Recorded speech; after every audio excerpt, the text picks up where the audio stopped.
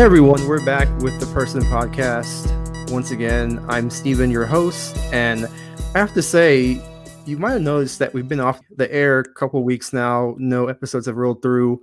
I've actually been traveling, doing some other personal projects, so I do apologize for the break in shows, but I think with today's show, we should be back on somewhat of a regular schedule, at least each week or every 2 weeks, I think is a good goal. But in either case, I'm excited about today's guest because I have Mr. Brian Whitmire today. A little bit about Brian. Brian was born in Houston, Texas, and he's lived in Texas, Louisiana, and Indonesia as a kid. He played ice and roller hockey in the South after being obsessed with Mighty Ducks as a kid.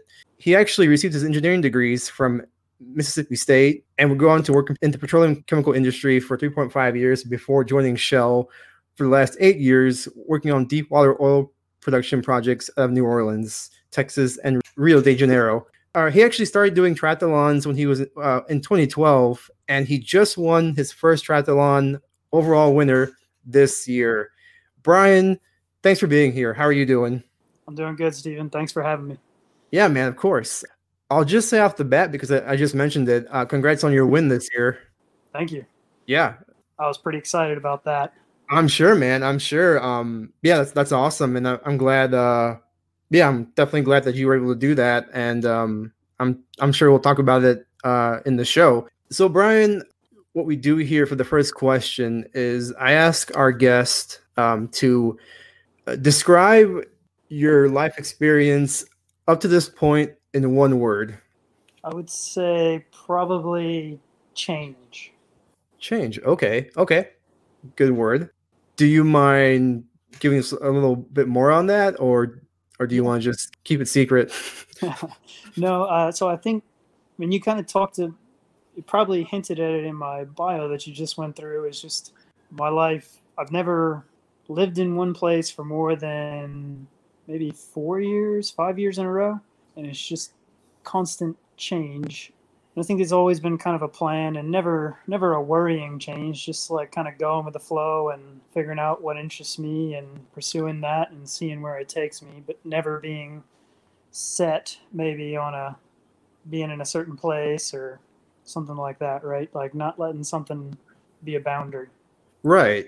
Yeah, that makes sense. And yeah, it's definitely neat that you've, lived various places, since you were younger, and kind of going on that same thought, looking back when you were younger, kid. So I know right now, there's kind of two things in your life that are, I would say, kind of your, I guess, priorities in a way. One being your engineering career, and the other being, triathlons. So looking at those two things, when you were younger, did you have something early on that kind of sparked your interest in one of those industries or topics, or did you just kind of evolve into doing those things or enjoying those things? I guess I'll start with engineering first. Sure. To be honest, I guess it's probably really boils down to, I guess when I was a teenager, I was like a lot of young boys, obsessed with cars and wanting to understand how everything worked. And I guess just in the process of trying to learn about that, and then maybe like physics classes in high school, that I kind of was drawn to math and science in high school. It just seemed like a natural fit. So I think, it probably stemmed from a love for automobiles and then just the desire to understand how things work. That's cool. I mean, I think a lot of people that I know that work in engineering or other kind of science and math backgrounds, they definitely kind of share that sometimes, either loving cars or machines or just how things work. So that makes sense to me. And also I'll let you talk about triathlons. Triathlon, there's probably not some clear-cut, event or something that happened in my life. I guess, as you mentioned, I played ice and roller hockey when I was younger. Was kind of a fish out of water doing that in the South in the United States. But I guess I took up running somewhere in high school, early high school. Always played soccer and when I was a younger kid, and then basketball, just sports that most kids play. So it kind of turned into a fitness activity probably, and just seeing how far I could run. And it turned out I really enjoyed running. and then I guess probably some awareness of cycling through just the Lance Armstrong days, and my brother got into cycling at one point, and I think it's NBC does broadcasts on the Ironman World Championship, and I know I had seen a couple of those across the years, and I always just thought, triathlon, that's pretty interesting. Sounds like a pretty big challenge to do one of those. So it was 2012, I guess. I borrowed my brother's bike and just went out and took a shot at a short sprint distance triathlon. It was actually in Gulf Shores, Alabama, and swam in the ocean pretty early in the morning. It was relatively heavy surf for Alabama coast. And funny thing is I got real competitive and ran as hard as I could out into the water and dove through the first round of waves to get past the break. And you basically swim around buoys. And by the time I got to the first buoy where you would turn and then kind of swim parallel to the shore, I was out there with the front guys, and I realized, I'm completely gassed, and I'm maybe 50 yards into this race and in 20 feet of water in the ocean. So Wow. It was a bit of a act of survival just to make it through that first swim, and then onto my bike, and just felt terrible after that. But then when I finally made it to the run, I was like, okay, this feels a little more familiar. And that was that. I finished, but it wasn't a pleasant experience the first 20 minutes. Well, I'm sure, I mean, it being your first time, obviously you can, research and prepare, but then when you're, actually going through it probably gives you a whole different wealth of knowledge to use for future competitions. So, I mean, I think you being out there just to do it and try it is already, in my mind, is already like a win, just because you're doing something new that you enjoy. So I guess kind of switching back to engineering. So I know that you went to Mississippi State, for your education. And so in college, like going into college, did you know that you'd be majoring in engineering, or did you have, because I know me personally, and usually people going into college sometimes switch majors here and there, but did you know that you were going to study engineering and, graduate with that degree? Yeah, so I pretty much was settled on engineering during my senior year of high school. Like I said, physics, math, that was my preferred subjects. But strangely enough, I did a lot of art in high school as well, so I kind of went to both extremes. But probably the more practical side of me realized that engineering might pay my bills a little bit better than being a starving artist. So, went that route.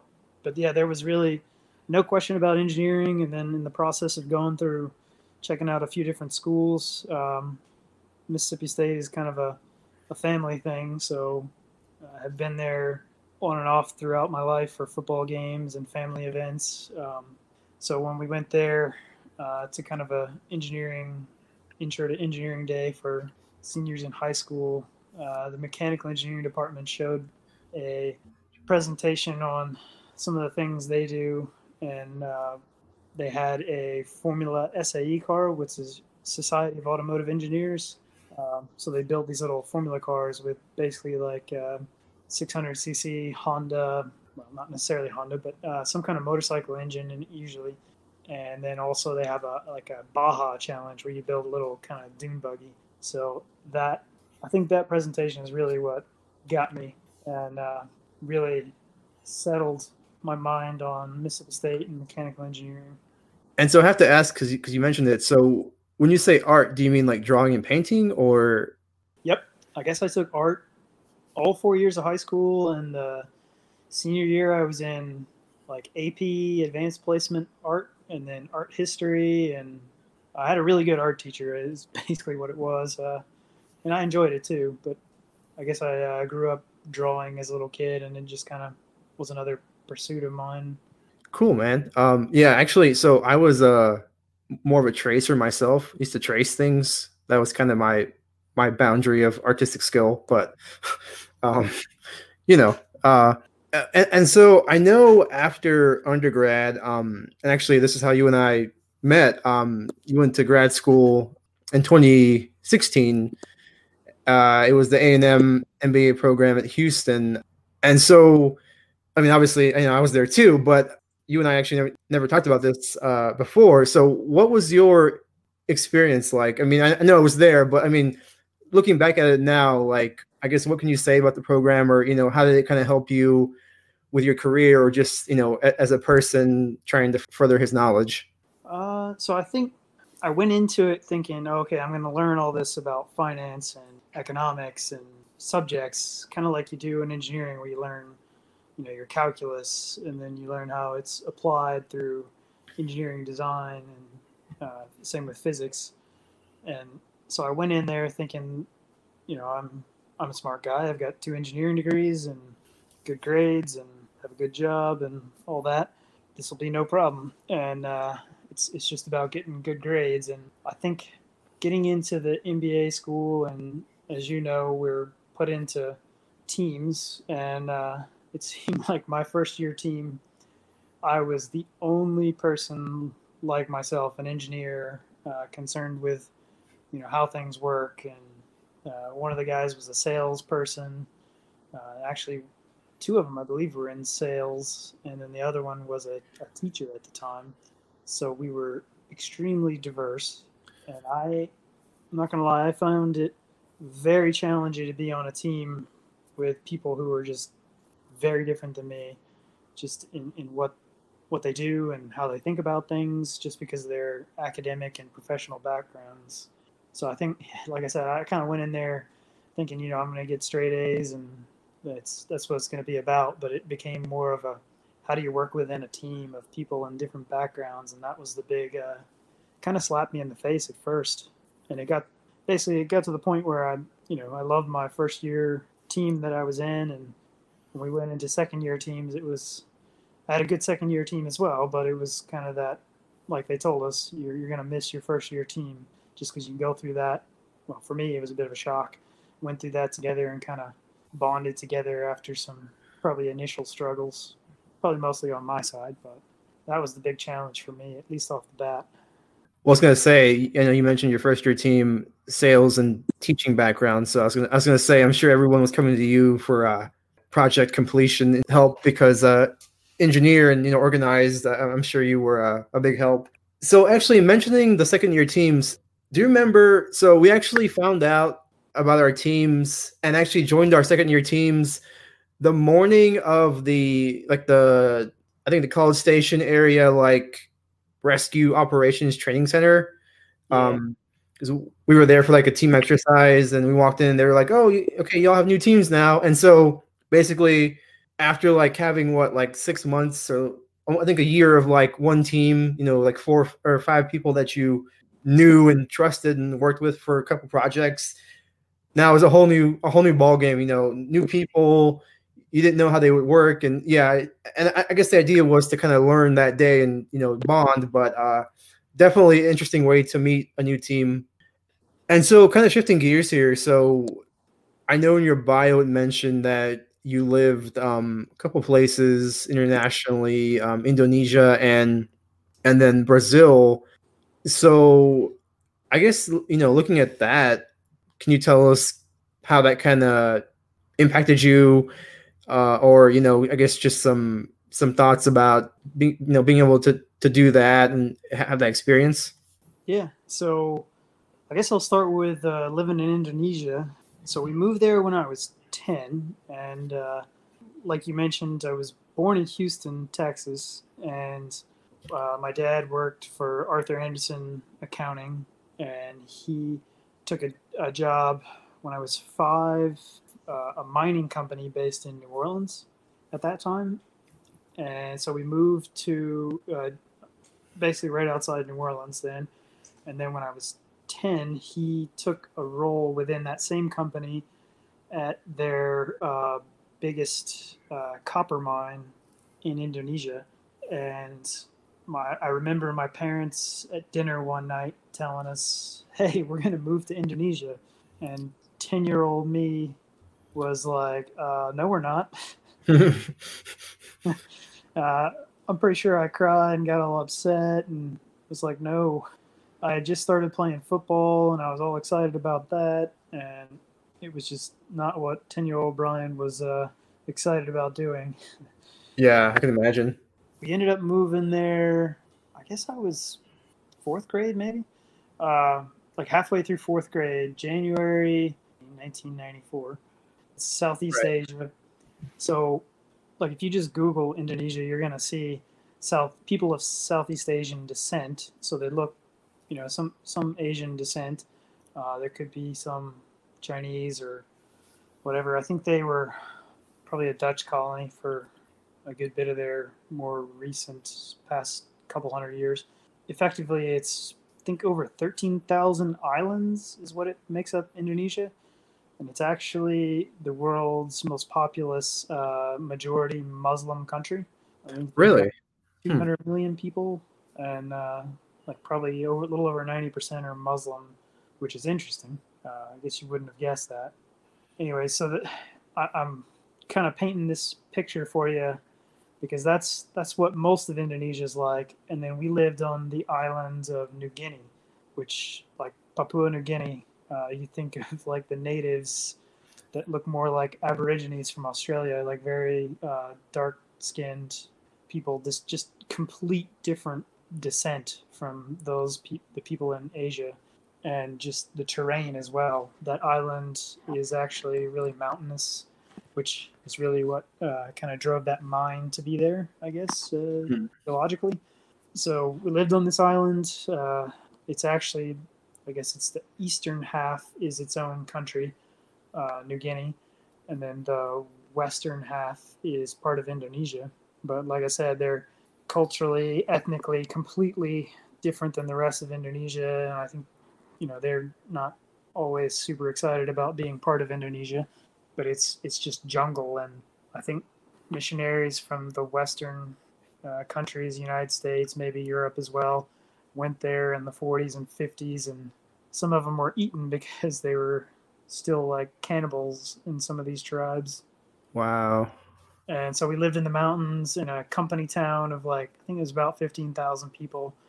And a mile down the road, down the valley, there was a village where these people lived in huts, like just uh, something you don't think of. So they literally lived in huts. Pigs were their currency. They hunted with bows and arrows. So it's just this really strange environment, I guess. But it was very isolated too, because you're in a company town and you go to a small international school that's all the children of the employees of the company. So I think for the 3.5 years we lived there, I was in classes with at most like 10 kids in my grade. So it was really good education, and ended up having a lot of fun really, because you have a lot of really close friends. And despite the fact that I was not excited about it at first, I ended up really enjoying living there. Got to see a lot of different things and places that otherwise we would not have been able to see with my family, just because, like I said, we was born in Texas, parents were from Mississippi, we had lived in Louisiana. So pretty much without that experience, our lives probably would have stayed in the Southeast and Texas in general. It wouldn't have branched out too much, but we got to travel quite a bit and then live in such a, just very unique and different environment for those years. So I think it was, especially doing it young, I guess young, but to the point where I still, understood most of what was going on around me and remember most of it as well. It was definitely an eye-opening experience. Yeah, it sounds like it. Did you make any like local friends? So I guess not really with the actual natives that lived there, like the ones that lived in the huts.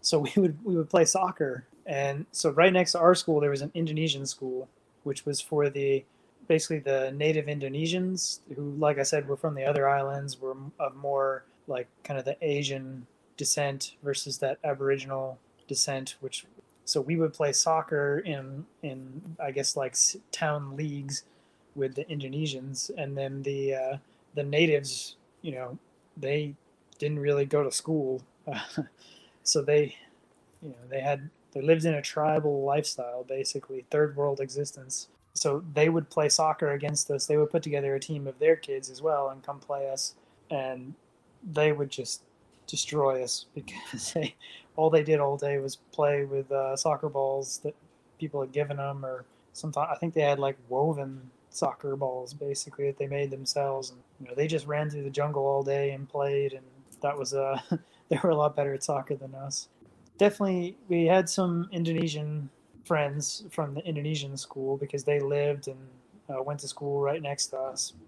Generally, I guess we kind of associated with the other Western kids, Australians, Canadians, people from the UK, the Philippines, like the English-speaking kids.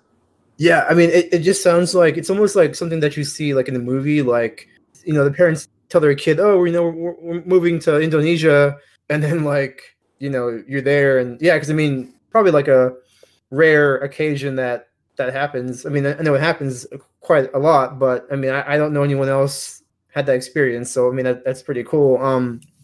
And then so I know when you were, I think it was around 2018 or maybe 2017. It might be wrong though. That you were able to live in Brazil for work, right? Yeah, so I guess it's 2018. I moved down there, I guess 2 weeks before our last class weekend for MBA. Oh yeah. Right at the end of our first year, I had moved from the New Orleans office and taken a job working on the construction of the project we had been designing for several years. And that's when they moved me to Houston, but I was working in Corpus Christi and then driving back and forth for class weekends. So that was probably another example of why I said the one word that sums up my life is change. It just keeps changing. So how many hours did you drive to get to class? Well, I guess so. So we started in like July of 16, I guess it was. I think so, yeah. And then April of 17, I was transferred to Houston and working out of Corpus Christi. So I went from, I guess I drove the first 4 or 5 weekends from, at that point I lived just across the border in Mississippi and drove to work in New Orleans, which was like an hour each way. And then on those weekends we had class, I would drive over the first few weekends, and that was I guess a 6.5 hour drive from my house, or 5.5 from work roughly.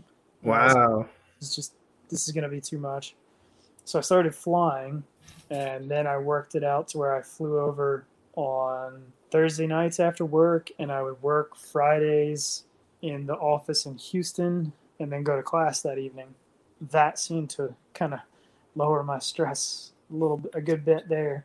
And then like when I moved to Corpus Christi, it didn't really make sense to fly. So I would drive that roughly 2.5-3 hours between Corpus and Houston on class weekends. Led to a lot of driving and a very busy life for those 2 years, I guess. And then at the very end, I was moving to Brazil, like you said. Definitely made it interesting.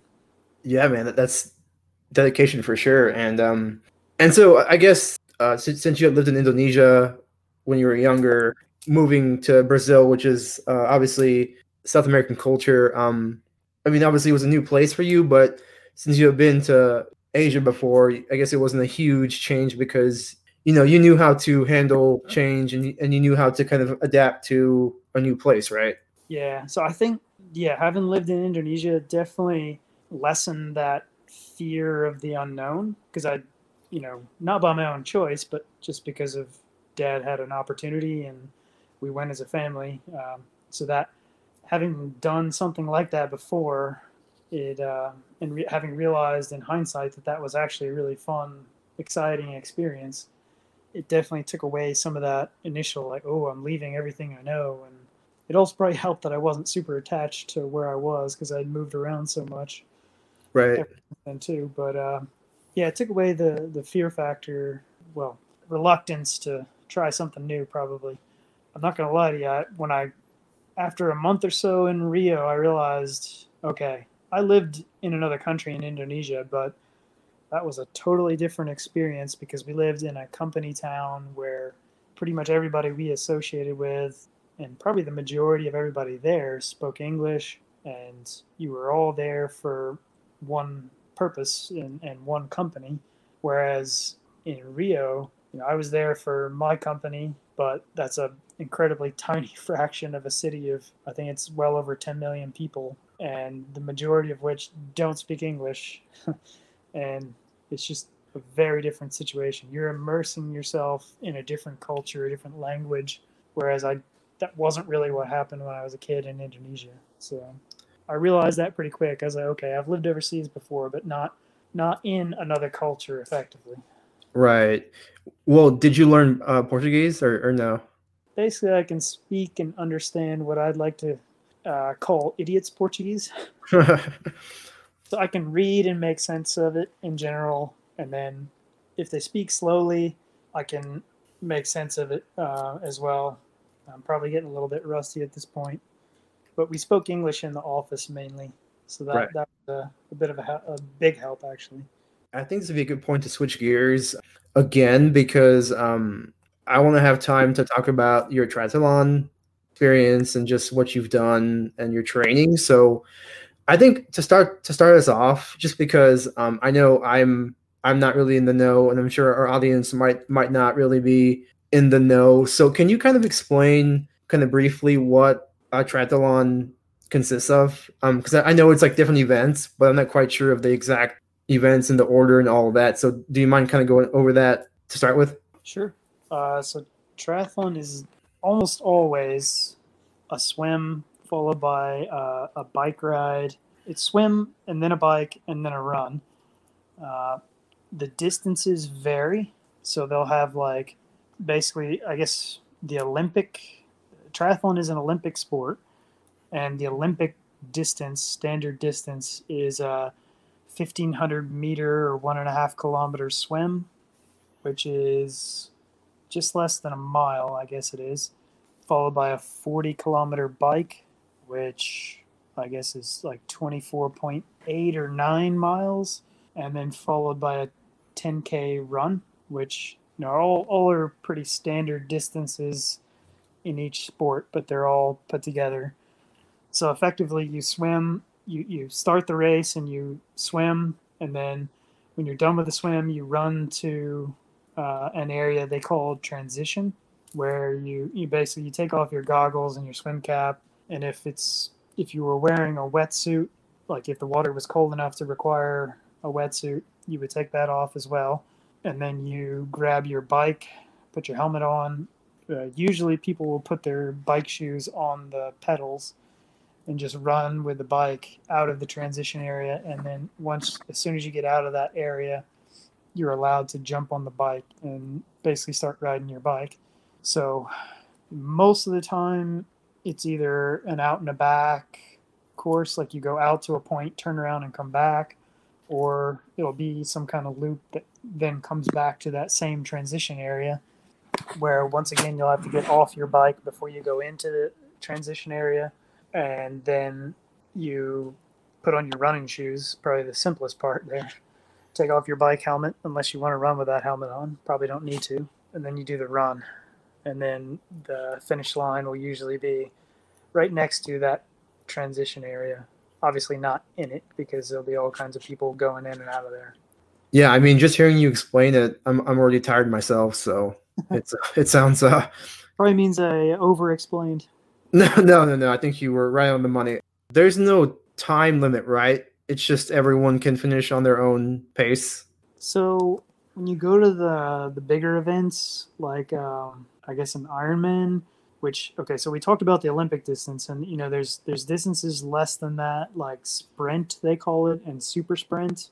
Sprint is usually about half the distances of each event from the Olympic, and then super sprint is usually a really really short swim followed by like a maybe a 10 to 20 kilometer bike and maybe a 5K or even less sometimes. And those are usually meant to be the intro event for somebody who's just getting into triathlon. And yeah, it seems pretty daunting. Those are the events for the beginners to help you get in, so you're not jumping into an Ironman your first time.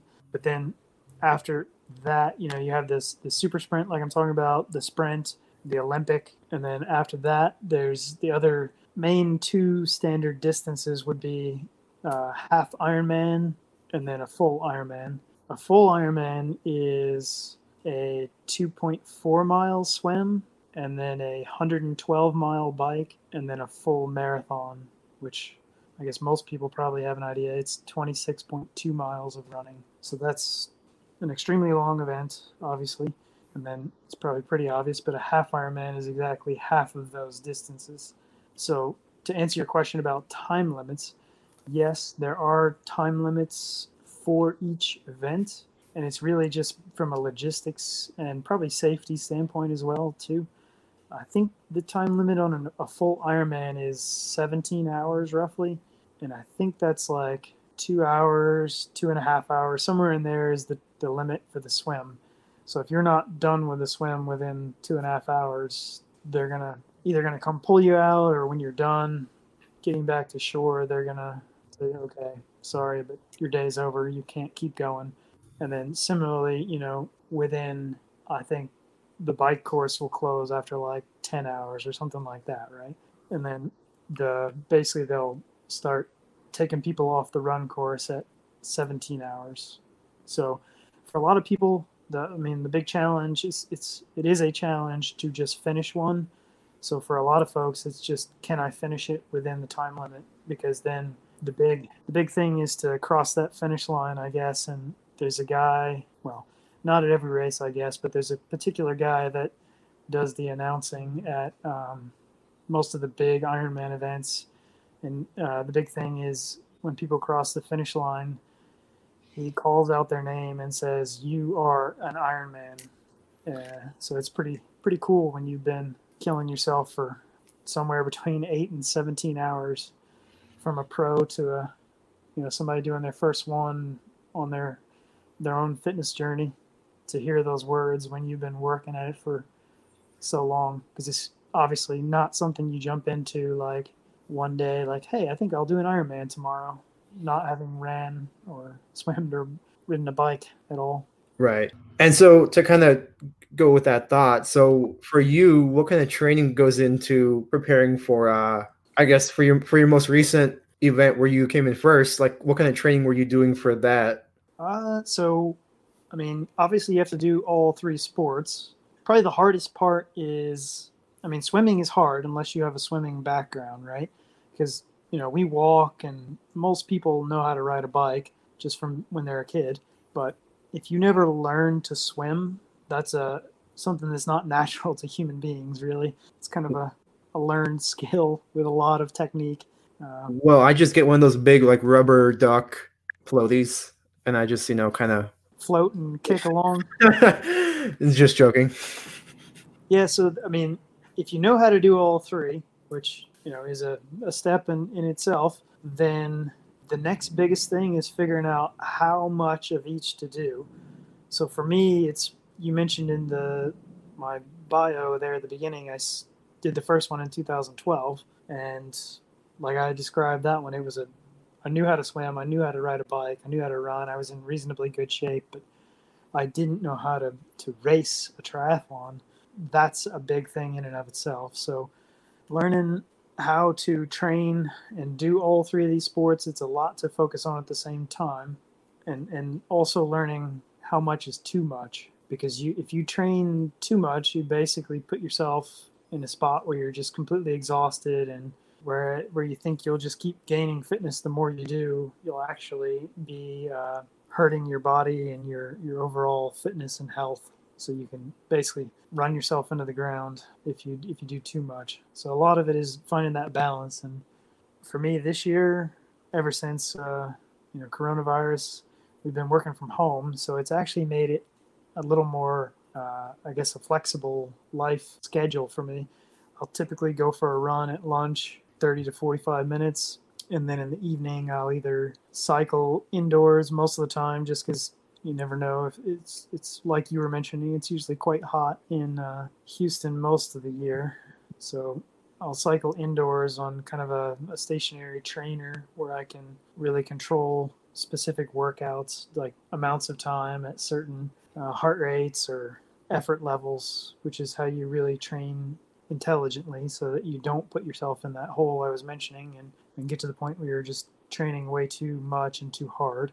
And then swimming, that's kind of its own thing. For me, it's just getting in the pool and practicing, because I know how to swim and I have reasonably okay swim technique, but it's not something it's pretty easy for me to go outside and go for a run or jump on my bike indoors or go outside and ride my bike.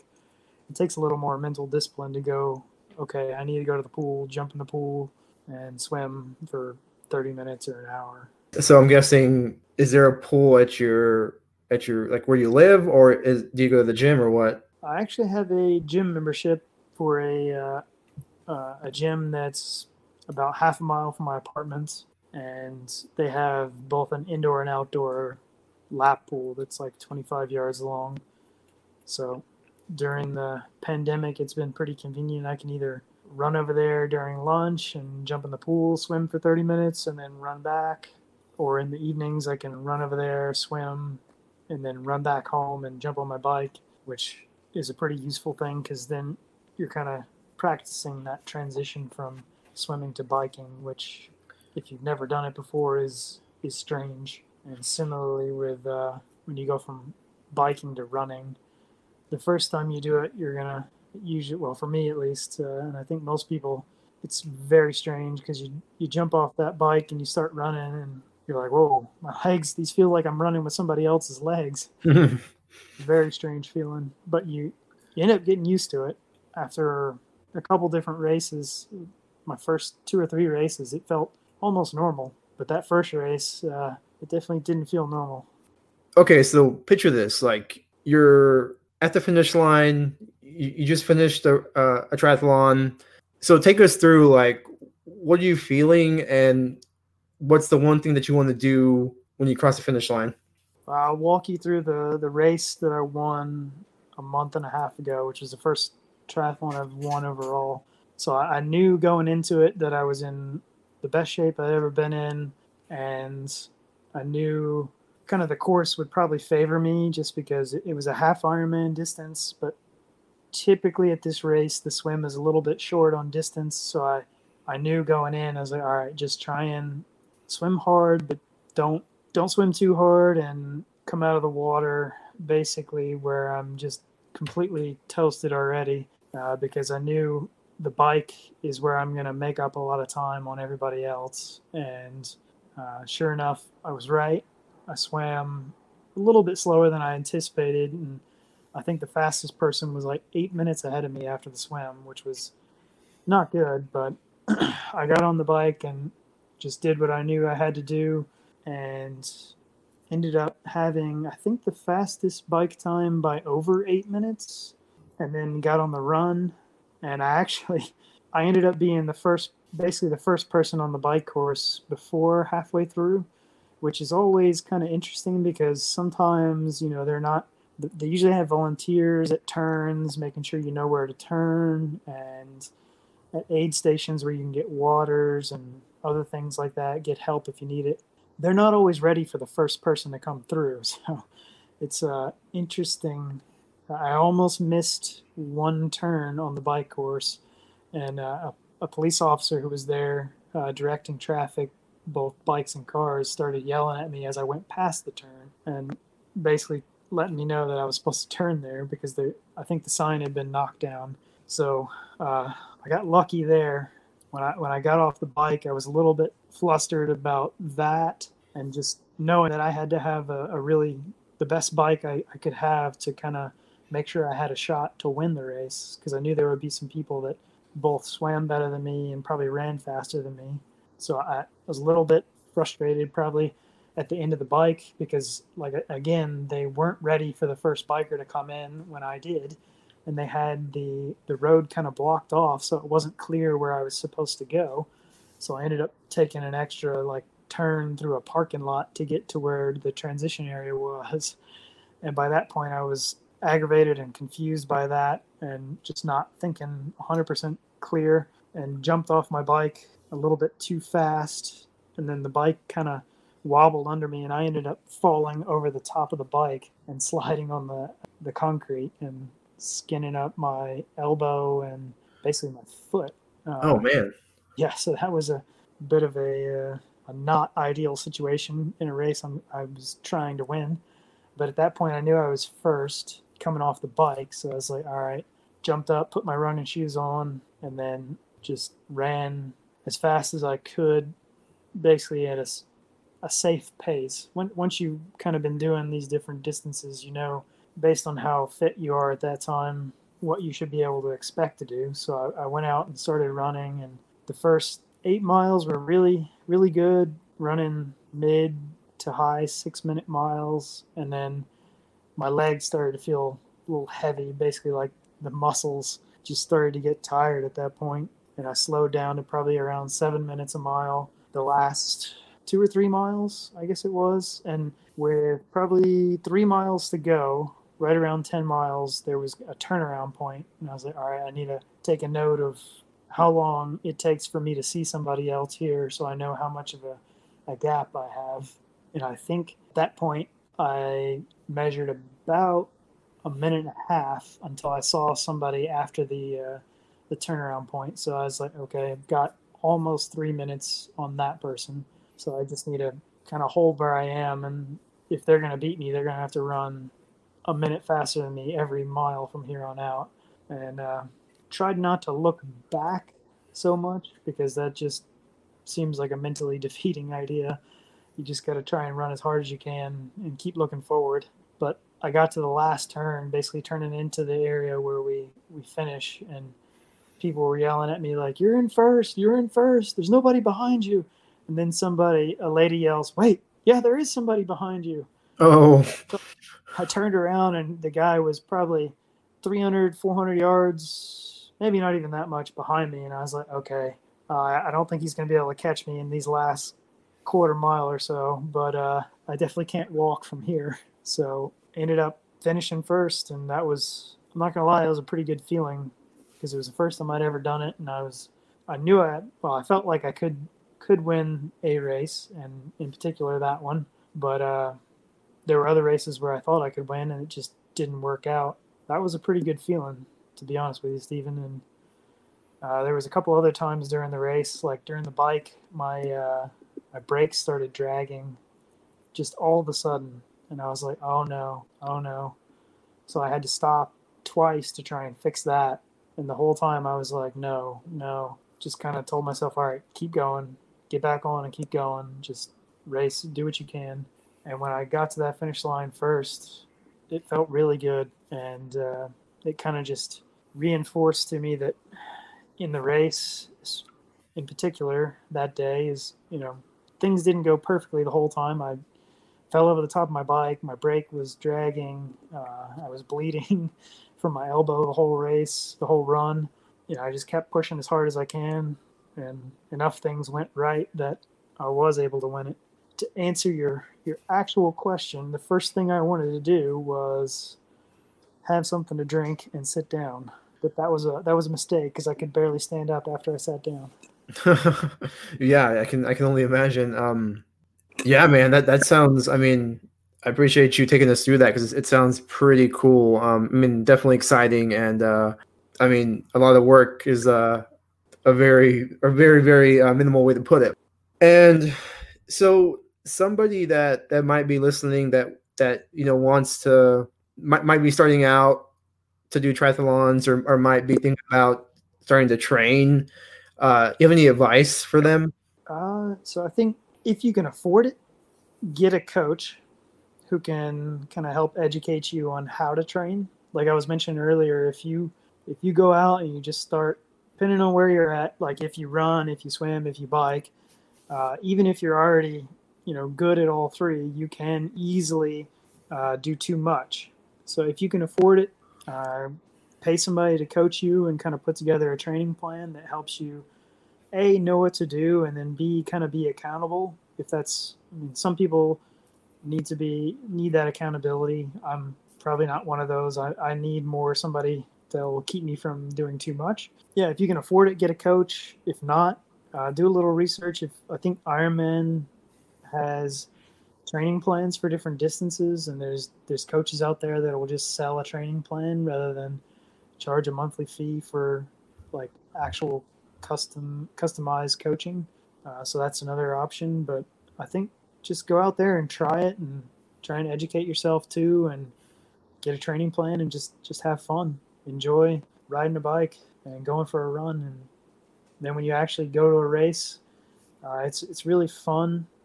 it's a fun event, and everybody's there cheering everybody on. And yeah, I want to win, but and I was the first person to finish that day. But I went and took a shower and came back later and cheered everybody else who was coming across the finish line later. And at that race in particular, they stopped the award ceremonies anytime somebody was coming across to finish, so we could all cheer them on, because it's a big accomplishment.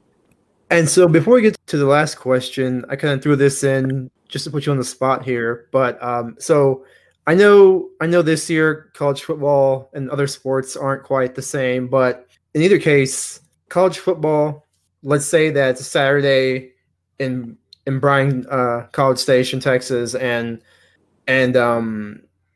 it's A&M playing Mississippi State. Who do you root for? Oh, Stephen, all the way. There's no question there, but I'm wearing maroon, so I've been to a game in College Station when State played A&M, and most people didn't even realize I was rooting for State because we're all wearing the same color. So. And, of course, that's why I chose A&M for my MBA. I didn't have to change my wardrobe at all, right? You're at the game. You're like, yeah, come on. And then you're actually rooting for State. Camouflage. I'll root for the Aggies almost every other day. We'll put it that way. Yeah. Okay, fair enough. And then to kind of wrap this up, so looking back at, we talked about you living in Indonesia, Brazil, working in engineering, training for triathlons, competing in triathlons, and meeting, various people. With all that said, what's, in your mind, what's one of the biggest lessons that you learned from people? So either about or from people, just up to this point in life? I think maybe two things we talked about can kind of sum that up in terms of people and life in general. For me, it's like learning to work with people of different backgrounds, and professional and personal, and the value that those different backgrounds brings. And I learned that was a big learning for me in the MBA courses we went through together. And then just in general in life, I don't want to be too cheesy, and this is just my experience, but that race I just described to you where I won is like, not everything went perfect. And there was a couple times where I was panicked, and, I've had a few races where I thought I could win before and something went wrong. And I was just hoping things would go right enough to give me a chance to win. And then, like I said, there was 2 or 3 things that I thought were going to go wrong and maybe cost me the race. The shot at winning the race. But I just did what I could and kept going and just kept pushing on. And it ended up working out. It's not always going to work out, but if you just keep working at it and keep pursuing something you're interested in, you're going to get better at it, and things are going to go your way sometimes. And that's going to make it worth it, I think. And that's my super cheesy sports analogy for you for life. Well, there you go, everyone. That's Brian's super cheesy advice. So take it and use it wisely. No, man, thanks for sharing that. And just thanks for being here today to talk about everything and to kind of share your journey and your, just what you've done with us. It's pretty cool, pretty exciting. Okay, everyone. Well, that's going to complete today's show. We had Brian Whitmire on.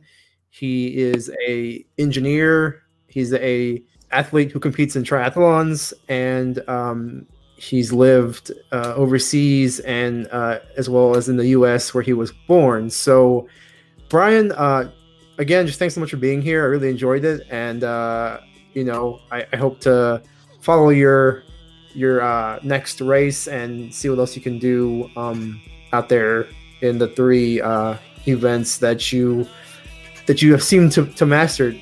Well, thanks, Stephen. I think maybe saying I've mastered swimming is a bit of a stretch, but I'm always trying to get a little bit better. So thank you. I've enjoyed it. Fair enough. Yeah, man, for sure. Okay, everyone. Well, until next week, I'll talk to you then with a new guest and more discussion on the Person Podcast. Take care.